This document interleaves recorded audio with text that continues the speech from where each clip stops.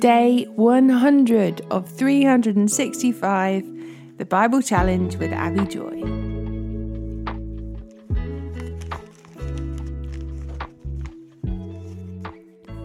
Proverbs chapter 9, verse 1 to 12.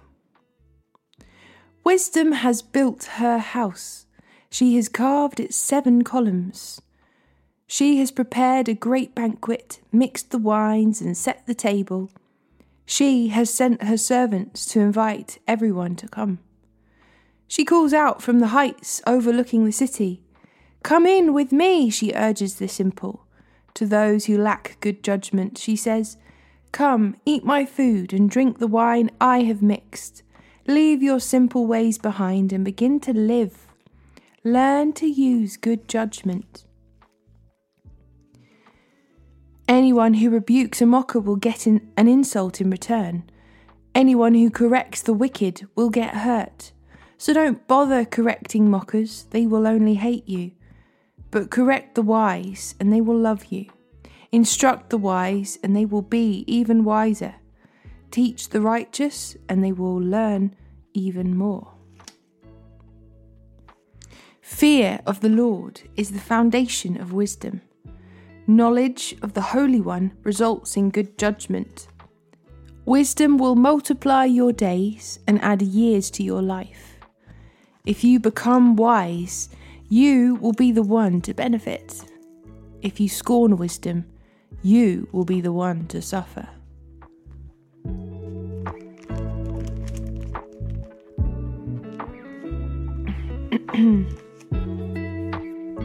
Luke chapter 13, verse 1 to 30.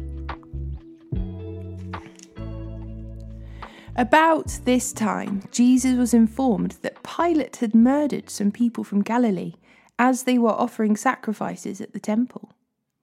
Do you think those Galileans were worse sinners than all the other people from Galilee? Jesus asked. Is that why they suffered? Not at all. And you will perish too unless you repent of your sins and turn to God. And what about the 18 people who died when the Tower of Siloam fell on them? Were they the worst sinners in Jerusalem? No. And I tell you again that unless you repent, you will perish too. Then Jesus told this story. A man planted a fig tree in his garden and came again and again to see if there was any fruit on it, but he was always disappointed. Finally, he said to his gardener, I've waited 3 years and there hasn't been a single fig. Cut it down, it's just taking up space in the garden. The gardener answered, Sir, give it one more chance. Leave it another year and I'll give it special attention and plenty of fertilizer. If we get figs next year, fine. If not, then you can cut it down. One Sabbath day, as Jesus was teaching in the synagogue, he saw a woman who had been crippled by an evil spirit. She had been bent double for 18 years and was unable to stand up straight. When Jesus saw her, he called her over and said, Dear woman, you are healed of your sickness. Then he touched her, and instantly she could stand straight. How she praised God! But the leader in charge of the synagogue was indignant that Jesus had healed her on the Sabbath day. There are 6 days of the week for working, he said to the crowd. Come on those days to be healed, not on the Sabbath. But the Lord replied, You hypocrites! Each of you works on the Sabbath day. Don't you untie your ox or your donkey from its stool on the Sabbath and lead it out for water?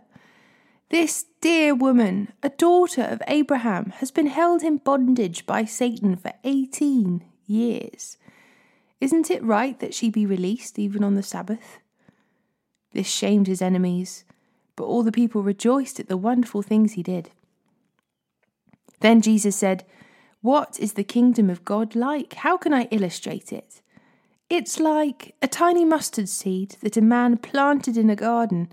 It grows and becomes a tree, and birds make nests in its branches. He also asked, What else is the kingdom of God like? It is like the yeast a woman used in making bread. Even though she put only a little yeast in there, 3 measures of flour, it permeated every part of the dough. Jesus went through the towns and villages, teaching as he went, always pressing on toward Jerusalem. Someone asked him, "Lord, will only a few be saved?" He replied, "Work hard to enter the narrow door to God's kingdom, for many will try to enter, but will fail. When the master of the house has locked the door, it will be too late. You will stand outside knocking and pleading, 'Lord, open the door for us.' But he will reply, 'I don't know you or where you come from.' Then you will say, 'But we ate and drank with you, and you taught in our streets.' And he will reply, 'I tell you, I don't know you or where you come from. Get away from me, all you who do evil.' There will be weeping and gnashing of teeth, for you will see Abraham, Isaac, Jacob, and all the prophets in the kingdom of God, but you will be thrown out. And people will come up from all over the world, from east and west, north and south, to take their places in the kingdom of God. And note this, some who seem least important now will be the greatest then, and some who are the greatest now will be the least important then."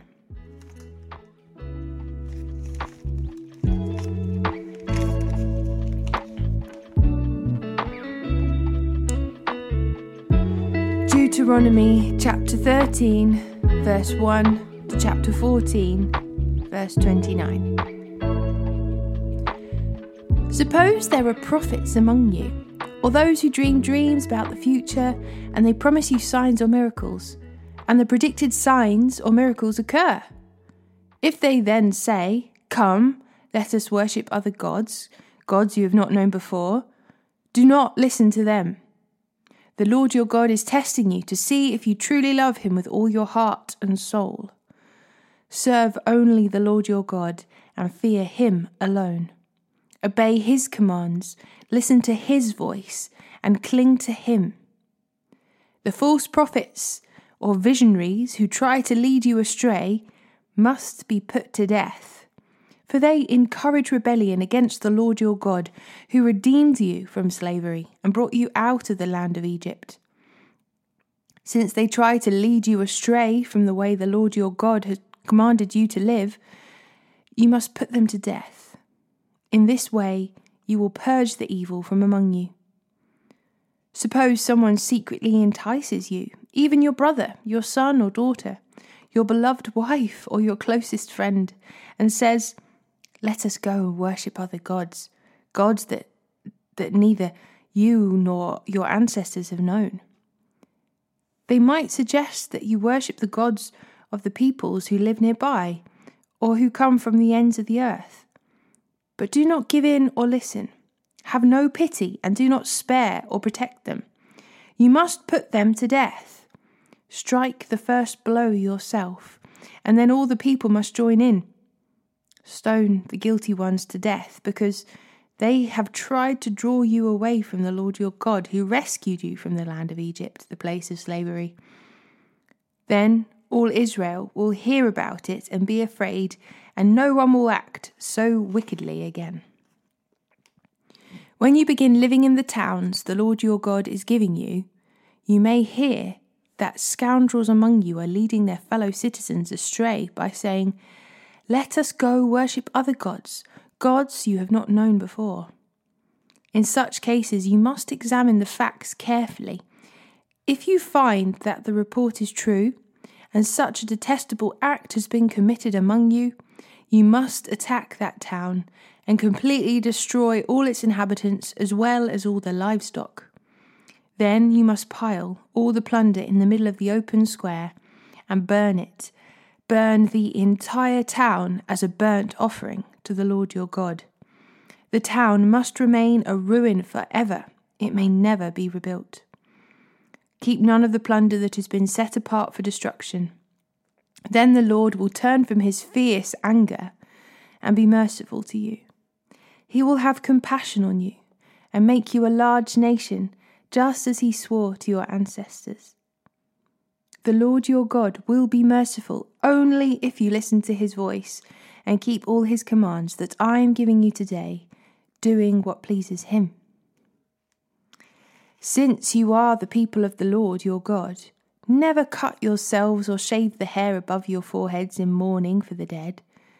You have been set apart as holy to the Lord your God, and he has chosen you from all the nations of the earth to be his own special treasure. You must not eat any detestable animals that are ceremonially unclean. These are the animals you may eat: the ox, the sheep, the goat, the deer, the gazelle, the roe deer, the wild goat, the addax, the antelope, and the mountain sheep. You may eat any animal that has completely split hooves and choose the cud.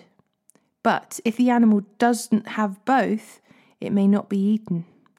So you may not eat the camel, the hare, or the hyrax. They chew the cud, but do not have split hooves, so they are ceremonially unclean for you. And you may not eat the pig. It has split hooves, but does not chew the cud, so it is ceremonially unclean for you. You may not eat the meat of these animals or even touch their carcasses. Of all the marine animals, you may eat whatever has both fins and scales. You may not, however, eat marine animals that do not have both fins and scales. They are ceremonially unclean for you. You may eat any bird that is ceremonially clean.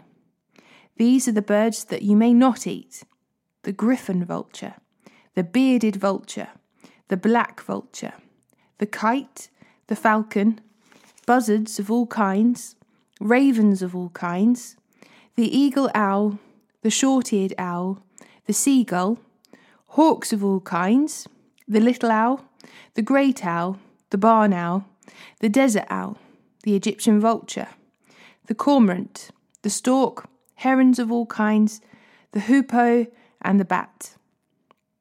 All winged insects that walk along the ground are ceremonially unclean for you and may not be eaten. But you may eat any winged bird or insect that is ceremonially clean.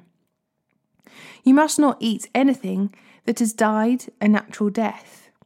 You may give it to a foreigner living in your town, but you may sell it to a stranger, but do not eat it yourselves, for you are set apart as holy to the Lord your God. You must not cook a young goat in its mother's milk. You must set aside a tithe of your crops, 1/10 of all the crops you harvest each year. Bring this tithe to the designated place of worship, the place the Lord your God chooses for his name to be honoured, and eat it there, in his presence. This applies to your tithes of grain, new wine, olive oil, and the firstborn males of your flocks and herds. Doing this will teach you always to fear the Lord your God. Now, when the Lord your God blesses you with a good harvest, the place of worship he chooses for his name to be honoured might be too far for you to bring the tithe. If so, you may sell the tithe portion of your crops and herds, put the money in a pouch, and go to the place your Lord has chosen. When you arrive, you may use the money to buy any kind of food you want: cattle, sheep, goats, wine, or other alcoholic drink. Then feast there in the presence of the Lord your God and celebrate with your household. And do not neglect the Levites in your town, for they will receive no allotment of land among you. At the end of every 3rd year, bring an entire tithe of that year's harvest and store it in the nearest town. Give it to the Levites, who will receive no allotment of land among you, as well as to the foreigners living among you, the orphans and the widows in your towns, so they can eat and be satisfied. The Lord your God will bless you in all your work.